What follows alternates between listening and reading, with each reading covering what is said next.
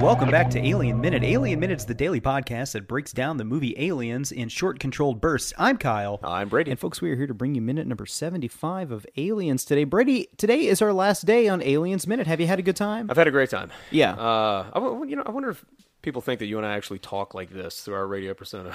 You don't Brady, talk like this all the time. Yeah. Well, Kyle, we sound like a couple of QVC hosts. We do, but you kind of have to put on a radio host voice for doing these things, because if you ever hear people just talking to each other, it comes across as the most bland. Yeah. I like the content on NPR. I don't like the delivery on NPR. Not all shows, but some. I know the ones you're talking about. When I used to work in college radio, that was one thing I told everybody, because we had an extremely independent indie rock station. Like, the music we played was so out there, it was crazy, so we'd have music like Man Man or something like that you play on the radio. And I worked as the head DJ, and I'd always tell my DJs, I want you guys to sound like, more like corporate rock radio DJs, but you don't have to lose your edge. I want you to sound excited about what you're talking about, because this is a lot of fun to talk about this stuff, but it's, when you get into podcasting, sometimes you get some people on here and they get really thick into the drone, and it's like, guys, if you're not excited about being here, I'm not going to be excited to listen to you. So hopefully people don't find our voices and our delivery too cheesy, but, hey, we're here to talk about some aliens. You want to get into minute number 75? Let's do it. Great. Folks, this minute begins with Bishop closing the storm windows and ends with Hudson having one of his patented freakouts. So this minute, a lot of dialogue in here, but I think it does a really great job of setting up just how bad of a situation the Marines are. At the beginning, Hicks is taking stock of all the ammunition that they have left.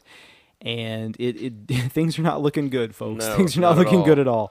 Yeah, it's just a scant little bit left that they have that they were able to salvage off of the APC.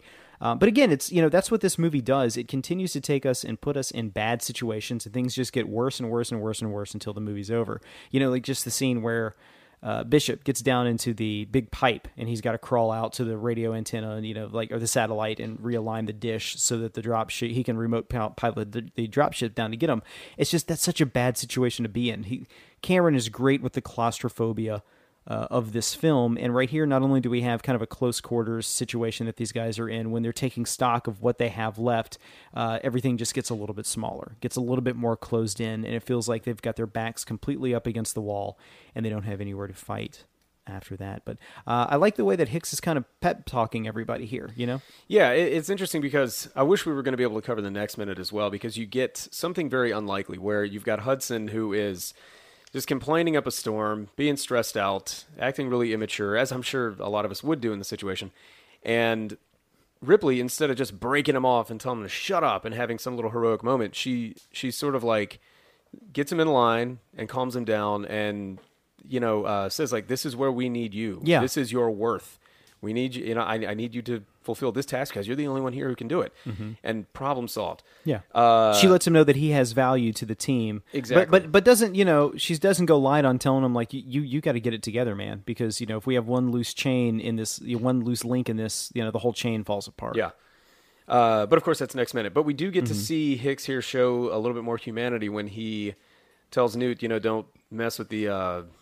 whatever. It's a grenade, I think. Grenade, yeah. And he calls her honey and everything. So, Again, we're establishing this guy as, a dude, a real person, and not just this rough military man. Yeah. I like his leadership style. He doesn't seem to lose his cool unless it's, absolutely necessary, and kind of when he does talk to Hudson and Vasquez in a minute, he's just like, hey, we need everybody out there, stay frosty. I feel like, Ripley is a little bit tough, but of course she needed to shut him up, but I like Hicks's management style a little bit more, I would like to take, have a leader like that in this kind of situation. But he tells Newt, be careful with that. And then she puts on the Colonial Marine helmet there, and it's actually really cute, especially, when she kind of gives him the salute later on in the film. But Carrie Hinn as a young girl putting that helmet on is really adorable. I love how Hicks is sitting here listing off all the weapons that they have or don't have. Yeah. And the only thing Ripley zones in on is, what about the flamethrower?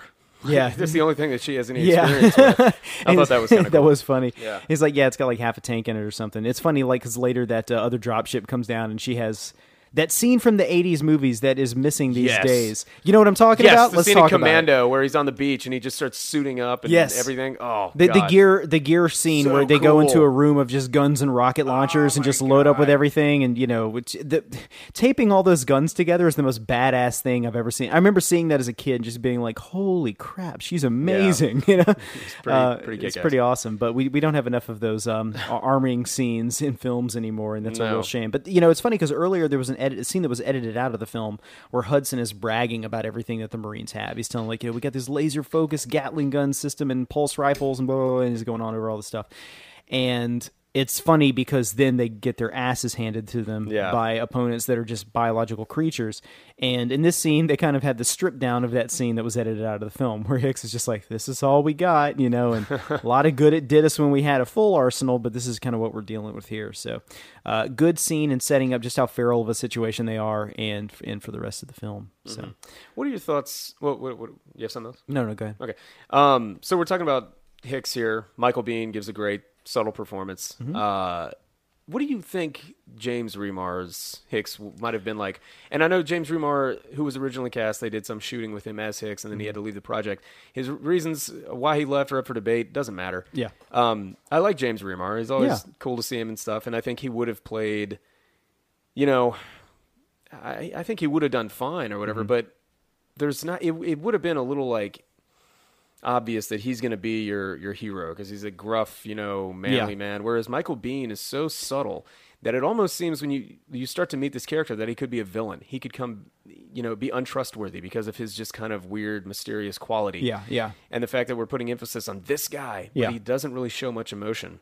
He steps up in the moments. It's funny. Earlier on, he's just kind of like looking at Ripley when he comes out of the cryo sleep and like scratching the back of his head, and we don't really see anything until Lapone is gone.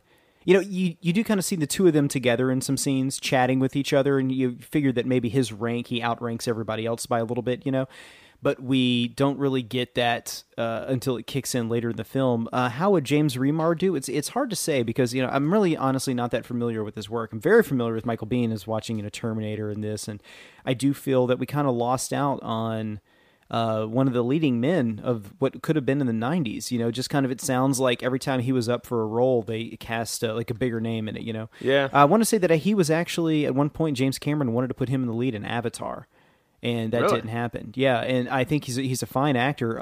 He's done some great voice work in video games. He did, of course, the voice in Hicks in the Aliens Colonial Marines game that came out. And if you ever want to look up just a complete disaster of a project, look up what happened behind the scenes with that thing. That's a lot of fun. But so Michael Biehn has had kind of that career as a voice guy.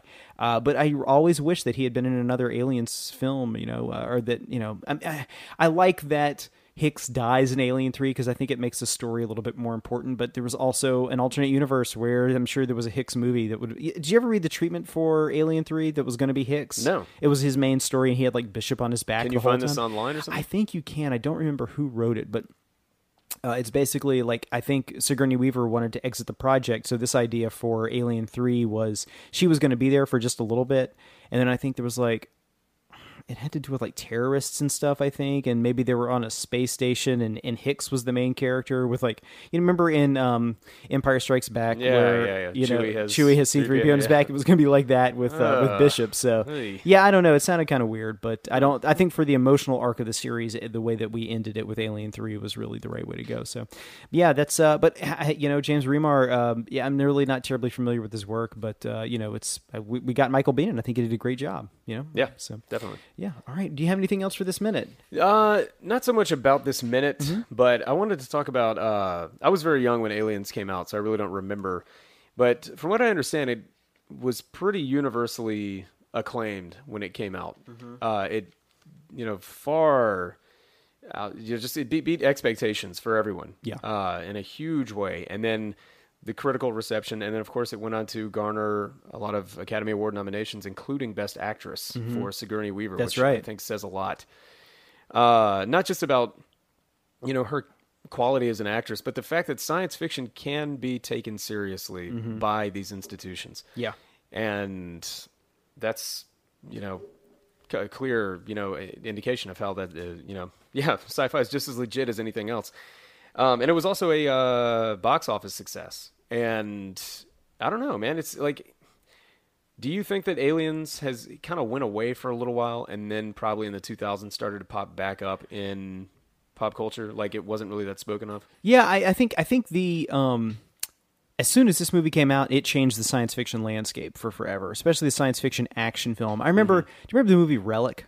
Yeah. So I remember seeing Relic and watching it and being like, this kind of follows the Aliens story structure. Like after Aliens came out, I think that every science fiction action film like followed that structure of mysterious thing happening, group going to get it, group getting their asses kicked, regrouping, and then trying to figure out how to beat this thing again. It's just kind of like every science fiction action film is like that now, and it follows that. I think that its influence on design and filmmakers into the future is definitely long lasting. I think there's stuff that's still coming out today. Like I said earlier in the week, Halo, those series of games like absolutely ripped off, Aliens shamelessly, and I'm glad they did. And they were pretty open about where their, influences came from. And then James Cameron turned around in Avatar, he kind of like ripped himself off with Aliens and used some of that Halo influence and some of the stuff in there as well. And yeah, it's going to be around forever. It's a film that everybody wants to recreate Aliens. Everybody wants to remake Aliens in some degree when they're doing a science fiction action horror action film. And I think while I love it, I do think there are too many people out there copying it. I think everybody wants to recreate it and maybe aren't doing their own thing, and that's a shame. But film that will never die, and that's a good thing because it's fantastic. And I'll probably watch this 100 more times before I die. Ditto. So, all right, you ready to get out of here? Let's go. Folks, we are going to go have a great weekend. We want you to have a great weekend as well. And if you've enjoyed the show, definitely check us out. We are Pele Media, and you can find us over at Ghostbusters Minute, Jurassic Park Minute, and Goonies Minute. You can find those podcasts wherever you find podcasts. And we really hope you listen to our shows. We hope you've enjoyed what's happened here. And if you enjoy the Alien Minute podcast, please do visit alienminute.com. And there's a virtual tip jar over there. You can help John out for the show. And as always, we do want to thank the guys behind the Movies by Minute format, Pete and Alex over at Star Wars Minute. Thank you for creating this format and letting us use it for free. So, all right, Brady, you ready to get out of here? Let's go. Take care.